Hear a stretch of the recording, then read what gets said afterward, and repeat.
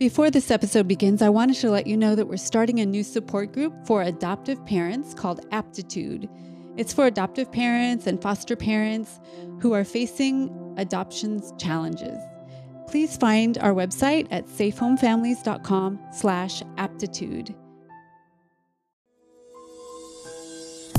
Welcome to this episode of Safe Home Podcast for struggling teens and their families finding their healing path.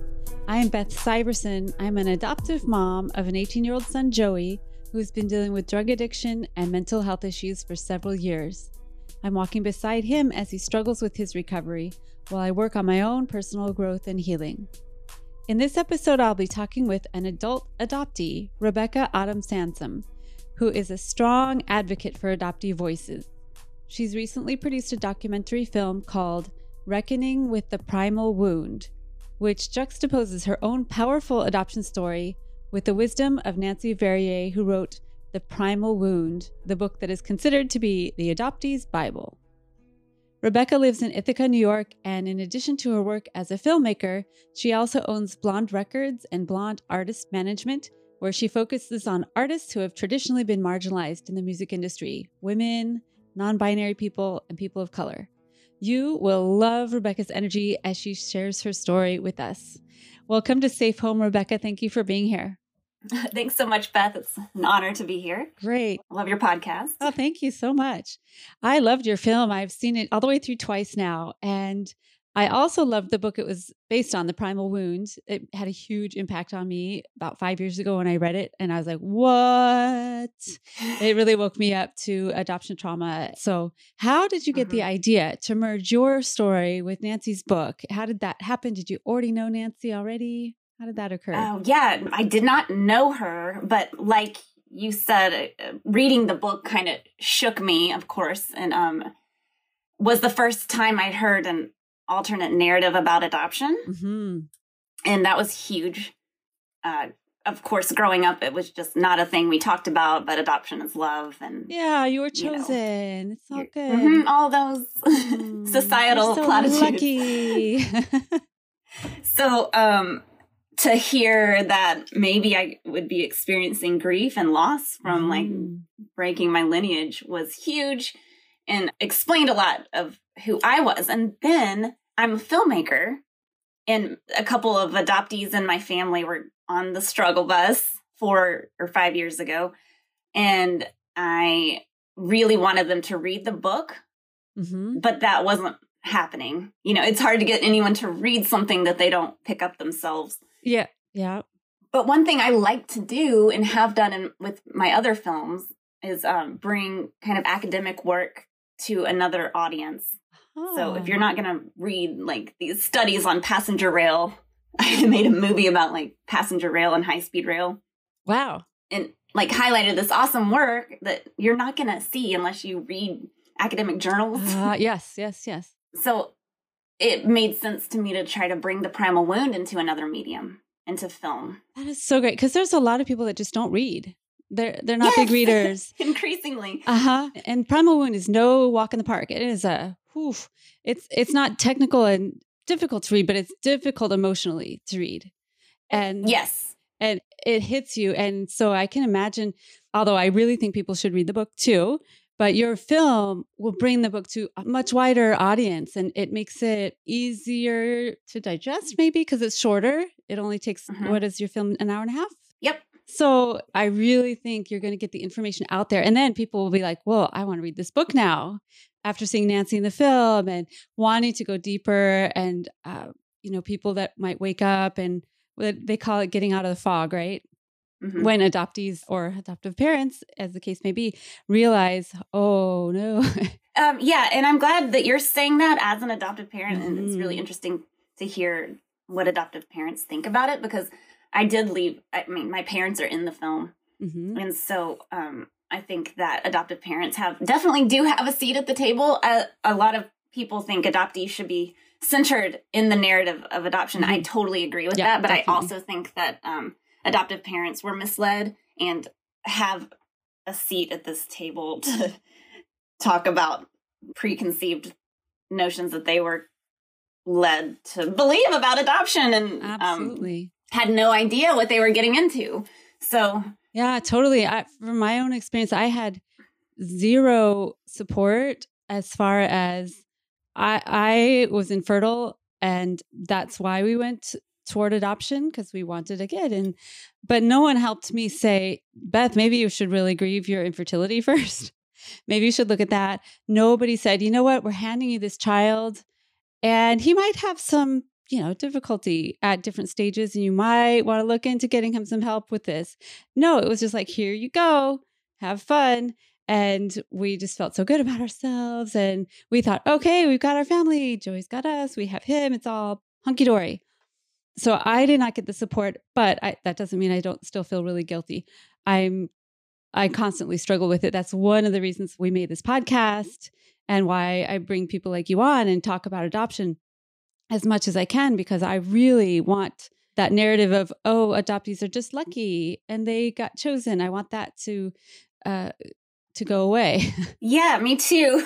Yeah. Yeah, I think we both are on the same page with wanting to prevent as much suffering and pain as possible. And that's certainly what I want to do. And that's why I keep having ideas of ways to get adoptees off the struggle bus. So when we have a screening, I'm totally dedicated to giving 10% of the proceeds to an adoptee, to 2 adoptees, or maybe I'll start doing 3. I don't know. I just love it so much. And then they have to commit to self-care with those funds. I think that's such a great way to encourage adoptees to take care of themselves and give them a little piece of it. It's like, oh, that's such a nice thing. I don't think people realize how many adult adoptees are on the struggle bus or on and off it. And I keep using that term, but I just love it. And it really resonates with me. And just if you aren't set up to know, okay, my parents I don't even know, maybe they were told that my brother's birth mom was an addict, but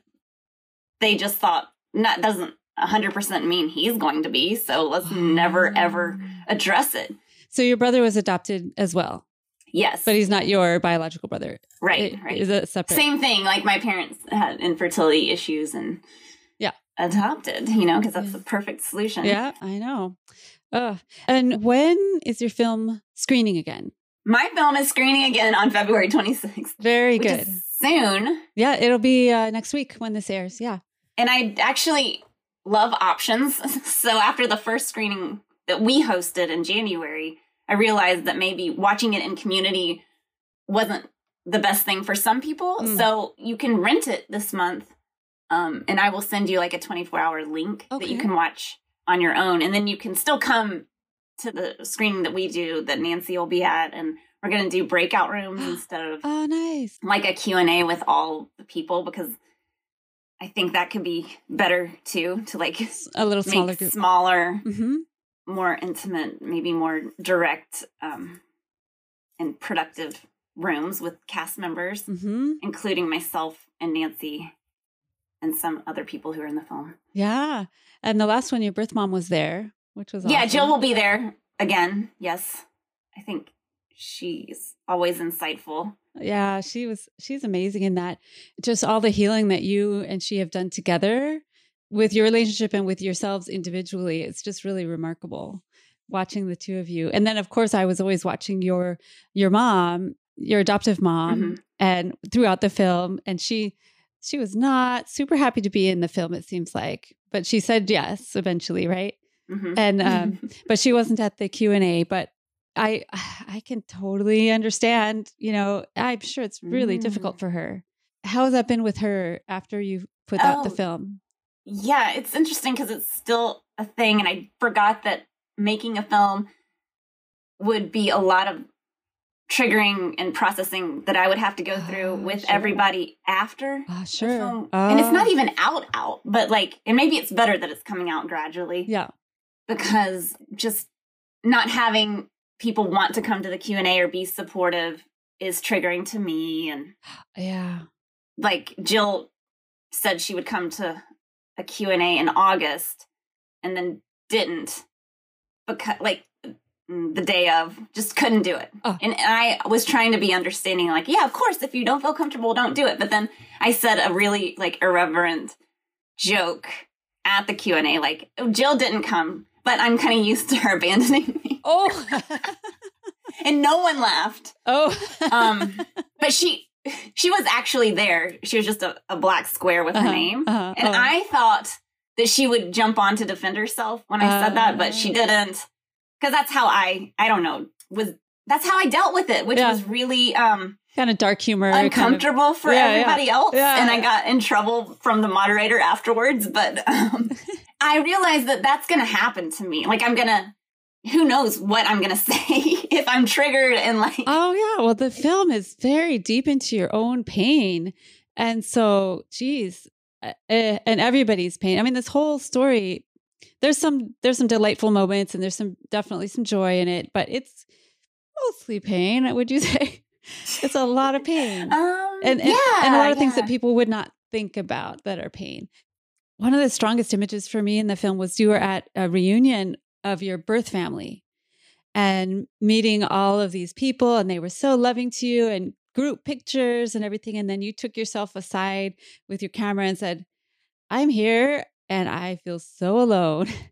And I feel like I think you said no one wants me even here or something like that. It was the realization that you still had that emptiness inside, even though now you're meeting your birth family and they're warmly accepting you. Mm-hmm. And do you want to know what triggered that? Yes. This is like a question I wonder why people don't ask in Q&As, but there's like a lot that we could go delve more into, because yes, that was great. Everybody was nice. It was fun. And then I saw my sisters, Claire and Candace, leave with my sister-in-law, soon-to-be sister-in-law. So these are your birth sisters? Yeah, biological sisters. And I asked Jill where they were all going together, you know? Yeah. And she was like, oh, okay, so, because the wedding, this was in the summer, and the wedding was in February. So I wasn't even thinking about the wedding or who was going to be in it yet at all. And then she was like, oh, they have a bridal shower tomorrow morning. So they're all spending the night together in Cincinnati. And then they're going to go to it in the morning. And I was like, I don't know. It just hit me in a way that was totally unexpected. It was the first time that I'd felt I'd been in reunion with Jill for like 8 years at that point. Oh, wow. So I thought I was good. Like that nothing would happen. It was just this perfect reunion. And then, it was the first time that it was like, okay, you're not really Christopher's sister. Of course, you're not going to be in the wedding or invited to any of this, even though you've been in the family longer than the bride-to-be. Yeah, right. Oh, that must have been so painful. And they had no idea, I'm sure. No. And like, they've all seen the movie and they let it all be in there and they understand that like, yeah.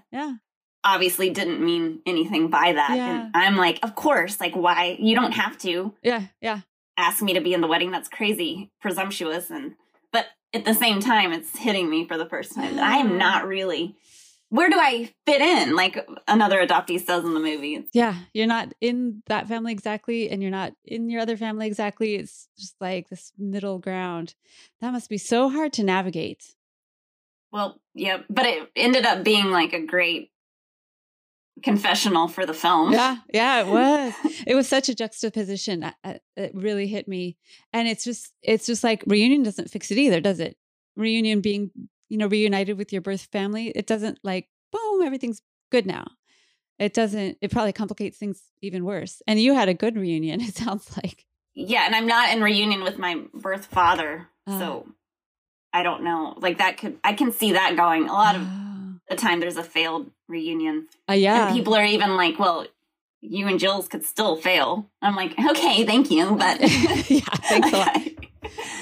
I realize that it's continuous. It's all just people and people in pain and people that made decisions a long time ago when they were in pain and oh my gosh. But one of the things that's helpful, and so it's great that you do a podcast, because I think listening to podcasts together, like when Jill and I listen to podcasts together, we can't, it takes us like 5 hours to get through one because we're just stopping it every 5 minutes to talk about things that come up that we didn't think of. So I actually think that that's a good tool to maybe fast track getting through all these hard issues. So what, are you on the phone and listening to one of your... No, like we did go on a road trip because the film got into the Norwalk Film Festival and we could not figure out flights. So we're like, road trip. Let's just drive.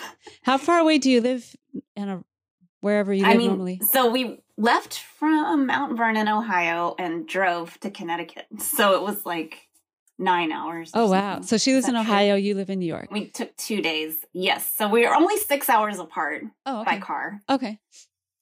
So not like crazy. And we had the time because it was over Christmas break. And we hadn't gone on a road trip like that together. But that's always really good for bonding and working stuff out. So I was glad that she was down to do that. Another thing that Martha Carroll would never do, I don't think. Like, we've never really gone on a road trip together. Martha's your adoptive mother. Yes, who is like the prototype mom. She's amazing.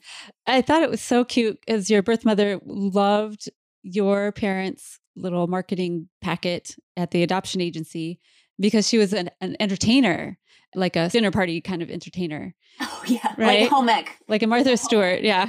Yeah, Martha Carroll, like, masters in home ec. Oh, really? Yeah.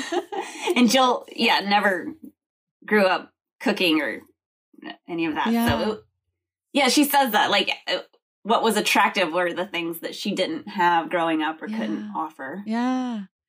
I don't know that all the dinner parties helped you. I don't know. It seems like that was the least of your worries is how many dinner parties your family hosted. But it's just interesting because your birth mother was really young and she was making choices. Who knows how those things come up? How old was she? 18? 19, yeah. 19, yeah. What 19-year-old knows what's really important? And she says a young 19. Yeah. Like very immature. Yeah.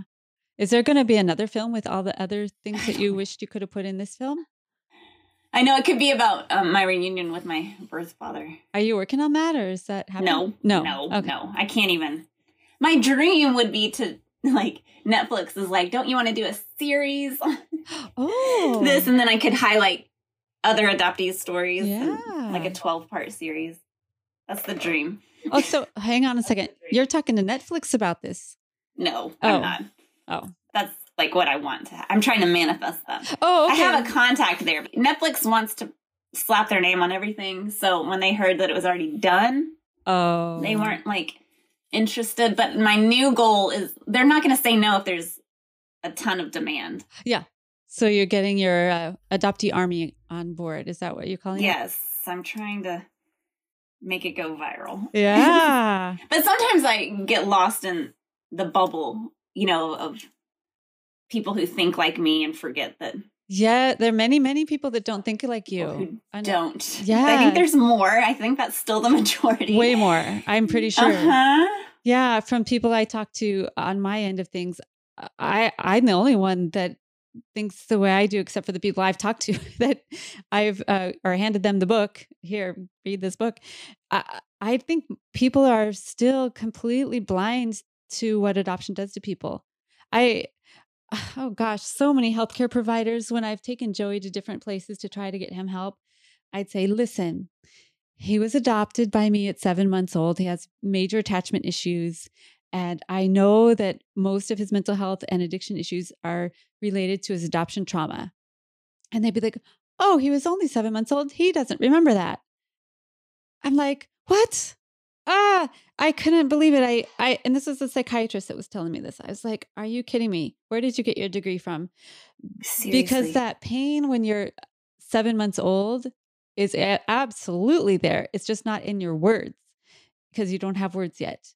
So it lives in your body. It lives in your soul. It lives in your memory that you can't even remember, but it is certainly there. And it came out for my son as soon as he hit puberty and adolescence.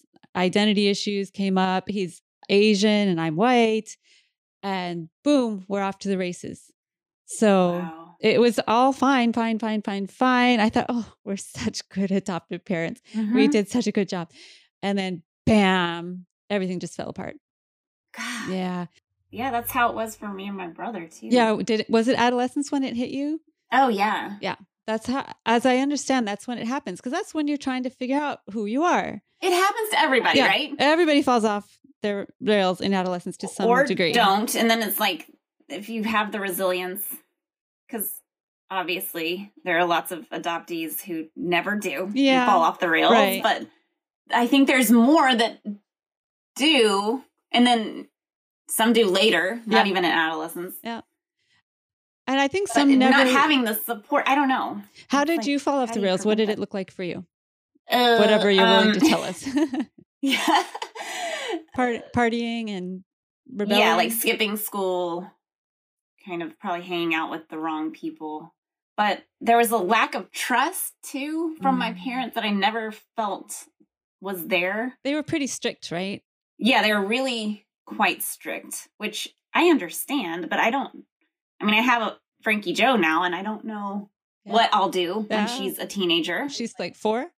4. Yeah. So, and my friends with older kids are like, it gets harder. But, Yeah. you still want to be like, I'll cross that bridge when I get there. Yeah. But I don't know if like just taking the stance of never trust a teenager is the way to go. Yeah. Because then I felt like nothing I said, Yeah. even when it was the truth, was believed. So I just stopped telling the truth. Yeah. You sort of give up. I'm like, well, why even try now? Yeah. Yeah. Like, I've got to get out of here. Why is my curfew 9 p.m.? Like, and so it was just mostly rebelling against the strictness.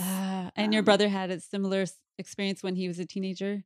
He was introduced to alcohol at 14 and then just drank every day, a lot from then until a couple years ago when we almost lost him. Wow. And now he's been sober for, I think, almost 2 years. Wow. Congratulations to him. Thank God. Yeah. Oh, but my mom was planning his funeral. Oh. Like, it was bad. I bet. I can imagine that because I've been to my son's funeral 100 million times in my head. It's so scary because especially nowadays, whatever you're using, well, maybe not alcohol, but any street drug, you can be laced with fentanyl and then it's all over. And then, or alcohol is certainly able to kill people very easily. So it's terrifying for those of us around people who are addicted. That's for sure. But I empathize so deeply with my son because I'd probably want to use drugs too. Honestly, I mean, give me something to ease this pain. His pain is so intense and deep and primal, like the title of her book, The Primal Wound. When something is primal, it's like, I believe Joey's issues started before he was even born because his birth mother was very, very young and it was clear that she was not going to keep him. And you were pregnant when you were making this film, you put your headphones on your baby bump so they can hear the music. And obviously people realize that babies in utero can feel stuff and you talk to them and you take care of your health and all that. Well, okay. If you realize that in utero is important, guess what? My kid got nothing in utero. Yeah. I'm pretty sure it was very traumatic for his birth mom. So how can that not affect someone? I know. It's weird because there are studies about it the other way. And so, I mean, it is hard to like scientifically corroborate the primal wound, like my mom says in the film. But no one's going to okay those kind of studies. Like, right. Baby. Like you can't. Right. You can't. But you're saying they have studies saying, if you talk to your baby in utero and if you're very connected, they have those. better. And you can prove. Like Nancy's second book, Coming Home to Self, is all about the neurological effects and like what happens when you break those synapses. Like the first part, I don't know if you've read it. I haven't read that one yet. It's longer and it's came out after The Primal Wound, but I thought it was fascinating. I tried to pick some things from this book too to put in the movie. It's like all the things about siblings and then the neuro pathways. So I just like hinted at that. At it. Yeah. It's fascinating that Nancy herself is an adoptive mom and it has become this adoptee's Bible. And I thought all adopted parents read it because I thought everyone was like me. And I guess everyone has their own experience. You have your own filter. But from what you're saying, you don't talk to very many adoptive parents at all on this topic. No. I mean, a few woke ones like yourself, but no. And then on TikTok, it's like, whoa. They're anti they're anti this message. Yeah. It is a threat to adoptive parents because you're saying, well, basically we did the wrong thing, which I think I did the wrong thing. Not that I wouldn't adopt Joey again. It's not that I'm not giving up on Joey. You're saying I would not adopt him again, but I personally would not adopt again. Great. If I were to start all over, I would not have adopted now that I know what I know. Is that what you're hoping that people will shift? Are you hoping to have fewer adoptions? Yes. Yeah. So it's hard to turn into an anti-adoption advocate and be like an activist on that, because that is also very like, and like Nancy says, she's not anti-adoption. A lot of people are. And the more I do this and talk to people though, the more I am. Yeah. But it's because you can have kinship adoptions and like there's other solutions, and gosh, I don't know. Yeah. It's so complex, and there's probably no like blanket answer. This is what everyone should do. It's very individual, and everyone always says, well, there are some kids that should never go back to their birth parents because they're, abusive. Okay. But maybe don't rip them from their whole country. I'm just saying, like in my case, Joey is from Japan. Maybe don't take him away from his whole country. Maybe there's somebody in the country. Seriously, it's like mother loss and culture loss are traumatic. Huge. And then for my son, he got bullied relentlessly for being Asian. So, and that caused a lot. I mean, it caused suicide attempts. And so, criminy, just keep them. So like if the birth parents are absolutely incapable or dead or whatever, keep them close to where their other family is, or where the location where they are, the culture where they were born.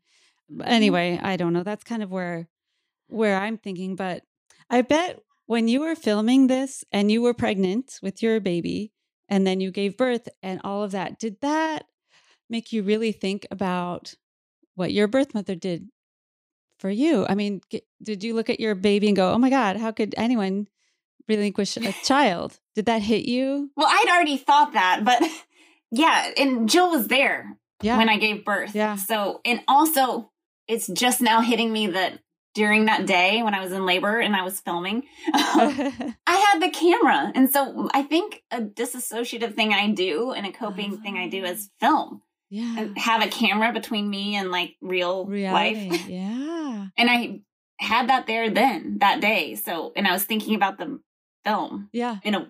So weird. Like, what is wrong with me? But so I still don't know, because everyone asks me that question and I'm like, yes, but honestly, maybe I haven't processed that. I'm sure it's very difficult. I don't know. Like go into this disassociative, like, how can you? Because I am obsessed with Frankie Jo. Yeah. And give her all the mommy she could want. Yeah. Yeah. And I can't. So yeah, I cannot imagine. And Jill even can't either. If you watch the whole movie, Jill's like, what was I, it messed her up forever. Yeah. You never get over that. Yeah. There's so much pain on all sides.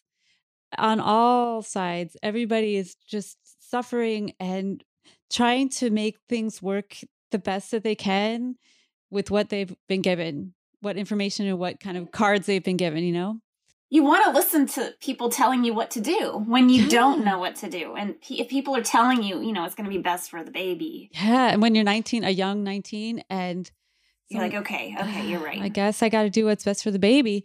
There's a lot of coercion and there's a lot of money involved. I'm not sure about your birth mother. I'm not saying that. She just realized there was money. She's like, I didn't get any of that money. And I was like, oh, shoot.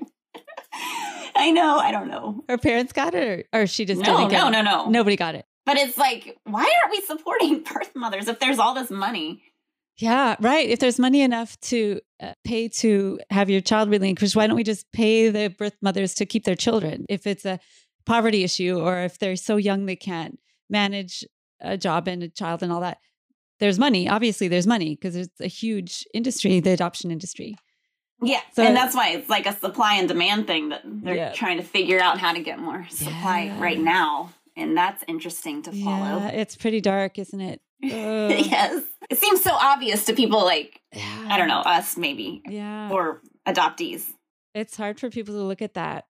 That Today covered it and had 4 adoptee voices last month, that article on today.com, which is awesome. Oh, and really? It's like, you know what? Adoptees are not going to be a pawn in this, like, for these anti-choice people. Like, you can't talk about adoption and abortion in the same sentence. Like, it's not. You know, that is super huge right now because abortion is kind of going down.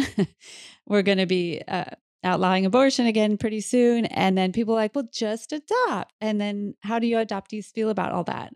What does that do for you? Like when you hear... Yeah, it's not good. And I'm glad that adoptees are speaking out and saying, please do not equate the two and use us as pawns because we honestly don't like being adopted. Yeah, it is not the solution. It's not like, if you can't do this, then do this other thing. No. And that's one thing I hope people get out of the film. It's like, oh, okay, let's maybe listen and examine how much grief is actually, and how many other lives are like affected by adoption. Yeah. Have you ever experienced that people don't realize adopted people grow up and become adults? Do you feel infantilized? Mm-hmm. That's a great question. And I think all adoptees or most adoptees know that it happens to us all the time. But then when you ask for a specific example, it's like, whoa, I don't know. It just happens all the time. But I do think this is a good example. Like one of my friends that's known I was adopted, she's actually a friend who will say to me that her other best friend is adopted too and has no problems whenever I say anything. So to set that up, and she'll do things like, okay, we were on a work trip in Los Angeles, and I had just had this bizarre kind of scary thing happen to me where someone knocked on my door and tried to, and it was a man, ask to borrow my hairdryer in the hotel. And I had to say no like 5 times. And this person wasn't there yet, but she was on her way. And so I was calling her after the situation resolved, and I like stayed in and did not open my door. And she got back like 5 minutes later, and I called the front desk to report it because we decided that's what I should do. And while I was telling them what happened, she took the phone away from me. Mind you, she wasn't there. She didn't actually witness anything because I guess I was telling what happened wrong, or she could do better. Oh my goodness. And she proceeded to tell the front desk what happened to me. So that made me feel that infantilized way where like I can't do things correctly or probably somebody else can do better than me, even telling my own story or something that had literally just happened to me. And I don't know if that's like a perfect example. I don't know if that's her personality and what she would do to anybody. That's what I like wonder if we do a lot of the times. And then of course, being a woman, it's like, do I get infantilized by men or father figures because I'm a woman and not because I'm an adoptee? But then you can really like look at examples like this, and then you can't possibly know how to take care of yourself. Let me help you.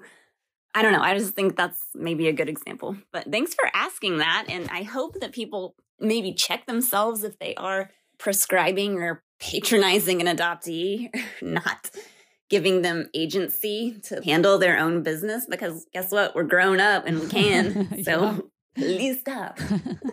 Yeah. Do you feel like people pat you on the head and go, oh, that's so sweet. Oh. She's having trouble.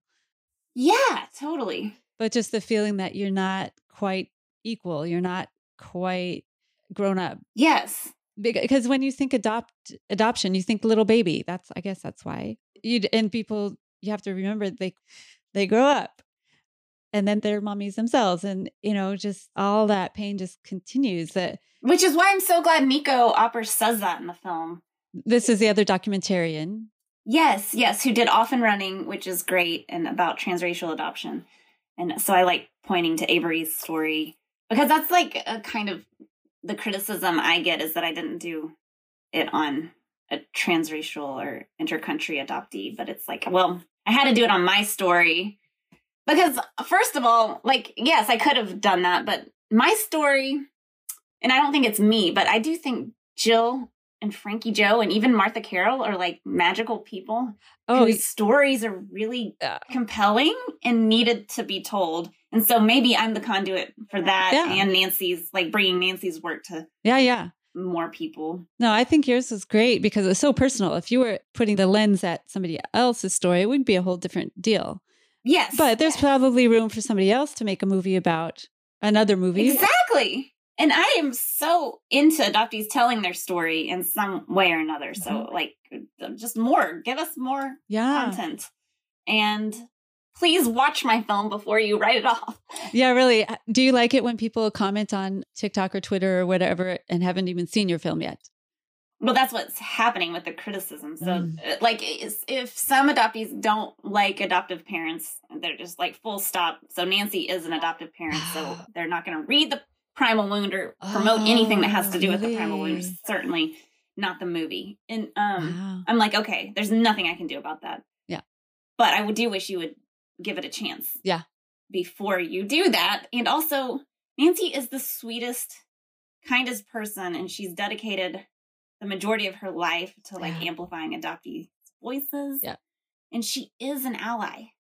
Like, yes, she's an adoptive parent, but how many adoptive parents do you know are going to admit that they didn't know what they were doing and like that adoption is kind of like messed up? Yeah. Yeah. And she wrote that, what, in the 90s?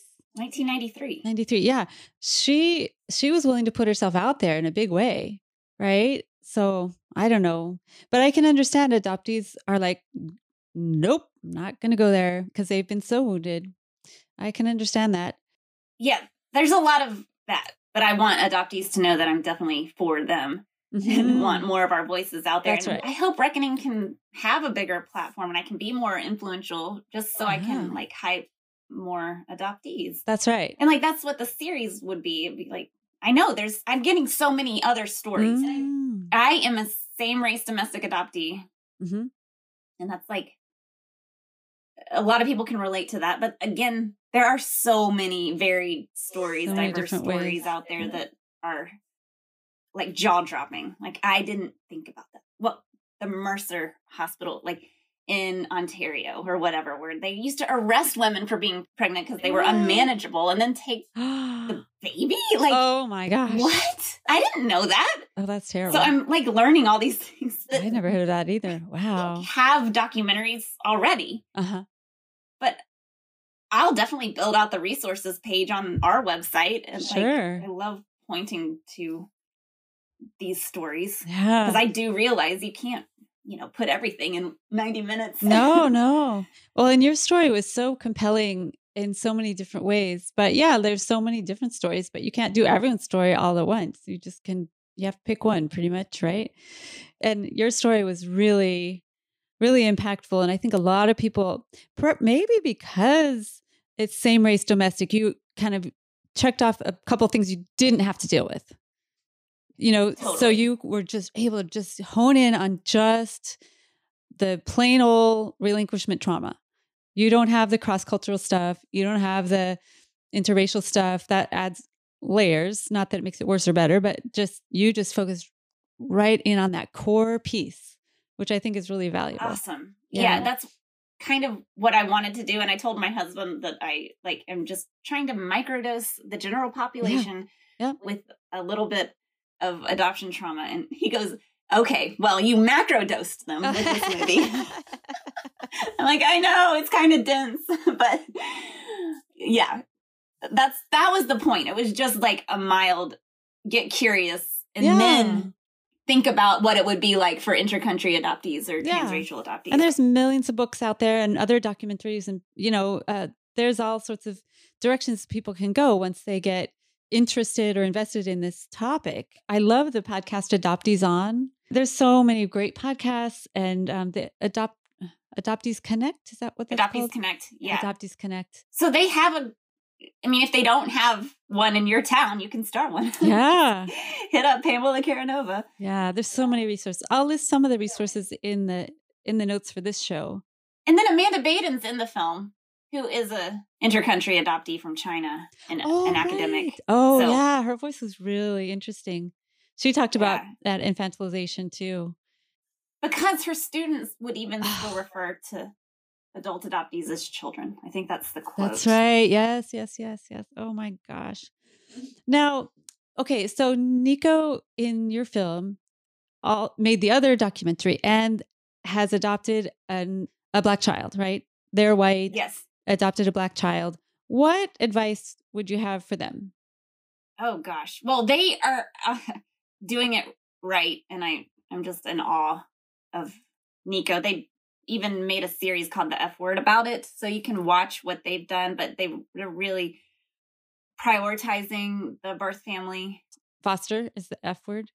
Yes. The F word is foster. Okay. They fostered to adopt and are in touch. He's not going to not remember knowing his biological family because they prioritize that and like talk about it all the time. So he's Frankie Joe's age though, so he's still really young. But they're doing things the quote unquote right way as well as they could do, right? Yeah, and it's just simple things like lighting a candle on your birthday for your mom, your first mom, and then you can talk about it at least once a year, you know, and have a reason to. But they also go to like family reunions and in the same area, so it's easier. Okay, so what about my son? He's 18, just on the major struggle bus, and he is definitely aware of his adoption trauma. He's worked through a lot of his early childhood struggle, kind of subconscious stuff with Miguel, who I talked about on the podcast various times. He has worked on some of it. And as soon as I read The Primal Wound, I got an adoption therapist for myself and for him. And so he is definitely aware. It doesn't make it any better because now he's like really aware of why he's traumatized. But would you suggest that I continue to try to, you know, steer him that direction, or just let it go, let it come up whenever he wants? Is it better for us to keep bringing it up and say, how does that make you feel? You know, have you thought about your birth parents lately? I think so. I don't know, but I do know that a lot of things were kept from me, and that was hurtful. And so secrets, betrayal, like if there are secrets, that's going to lead to feelings of betrayal, which I think are more damaging. So checking in, I definitely think is good. Checking in is good. Yeah.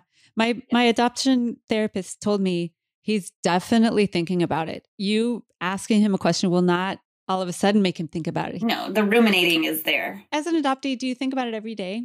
Oh, every day. I mean, well, you did a whole movie on it. I do think that what David Brzezinski says in the film about ruminating is real. So yeah, after my parents were like, you have another mommy and daddy out there, something definitely shifted for me. I was 4, I think. Okay. But I remember life before then a little. And then I remember on the walk to school, I think I would think about her and just wonder like very mild questions. Like, did she love me? Yeah. And then it would just progress as you get older, you know, you're like, wait, did she love me? And then like, give me half a water bottle full of Jack while I think about that question. Right. When I was 16 and I totally passed out. Yeah. You know, I think that was the first time I drank alcohol. And I don't know if it was because of that, but I'm just saying like the evolution of that question. You can see why that and, like, would be what so it means. Painful. Exactly. Like, you just try to I don't want to think about that deal anymore. With that the way that you deal with it. And I don't have an addictive personality. And I think that's the only reason, thank God, you know, okay, quote unquote. Because people see me and they're like, well, you're fine. So what are you talking about? I'm like, oh, survival. And like, yes, making the most of the life you were given is one thing. Yeah. But like, it took me forever to figure out what I'm supposed to be doing and who I am. And like, oh yeah, I still don't feel like I'm worth a salary. I don't think. I've always had a hard time making money or feeling like I deserve to be paid for work I do. Just very devalued. Yeah. As far as professional. Yeah. And I don't see that in like other people. Right. And that's Joey's core issue is he doesn't feel worth love. He doesn't feel worth being on the planet. Yeah. And so I can easily see how that could relate to or translate to salary. Like I'm not worth anyone paying me to do this, but you totally are. You totally are. But Thank you. I can understand that. But it's taking me until now. And I'm literally, because I might as well just own it because my birth certificate's in the movie, but I will be 40 this year, and I feel like I'm just now feeling like, okay, yeah, people get paid so much money to do things and they'll just take it and make it. Oh, yeah. And I do feel like the movie is worth something. And definitely. The reaction has been like, but still I've gotten like, people don't want to pay the licensing fee. They think it's too high. And like, I don't know. So I'm just over that. I'm like, no. If you Google licensing fees, mine's on the very low end of what your licensing the range is very, very reasonable. So I'm still like, not devaluing, but I don't know. It's just interesting. And I think that's just what people do. Like they always try to get a deal. Yeah. There are people that just always want less. Yeah. That's probably just a negotiation tactic that I'm going to read as. They don't think I'm worth it. Yeah. They really don't think it's worth it. But well, it's totally worth it. I loved your film. Everybody should go see it. You can rent it this month on Eventbrite, and then we're doing the screening on February 26th. And then I'll have to come back on when it's got an actual release date. Yeah, okay. I don't understand how films work. Where will you release it? That's what we're trying to figure out. Will it go to the theaters? That's what I want. Yeah. I want a theatrical release or a streaming deal. And we're doing the film festival circuit this year to try to garner a sales agent that would help us get one of those things. Wow. Yeah. If anyone knows someone in the industry. I feel like the more we do these little screenings and the more people know about it, somebody will just know. And Jenna is in Hollywood, so something will happen. Oh, yes. It'll get into the right hands and somebody will be like, I'm taking this as far as it will go, right? And you'll be in theaters or on one of the streaming platforms, and then everyone can see it whenever they want, right? So right now you kind of have to wait until you have an opportunity to stream it, right? Yeah, but at least we can do these private screenings. I think that's awesome because I would never be able to fly to a film festival. So, thanks COVID for making the I know, I'm a big proponent of options, and like you could watch it today if you rent it. I'll send you the link. Okay. I'll drop all the links to all the things in the description. So, and if you're listening to it after February 2022, I'll try to update the description, but just Google it. Reckoning with the Primal Wound. Just Google it. I update it all the time. And you can even be in the adoptee army still. There's a form on the website. That was such a huge growth thing. I was like, I can update the movie since it's not out. Yeah. I noticed how long that was. So at the end credits, at the very, very end, Rebecca has listed her adoptee army and then birth parent army. And like you could have this exclusive announcement on your podcast if you want, because I do have a space for adoptive parent army. Woo-hoo! No one's on it yet, but like, why not? Yeah. Well, I'm on it. You're in the real credits, but now I want to have like a adoptive parent army. Oh, I see. So you're going to also wants to feels like we should center adoptees in the narrative. Definitely. And agrees with the Primal Wound. Excellent. So anyone in the adoption triad who wants to support this message, you can get into the adoptee army. Is that what you're calling it? Okay. Even an ally. Even an ally. Oh, yay. There's many people that can hop on board here, even if you're not touched by adoption personally.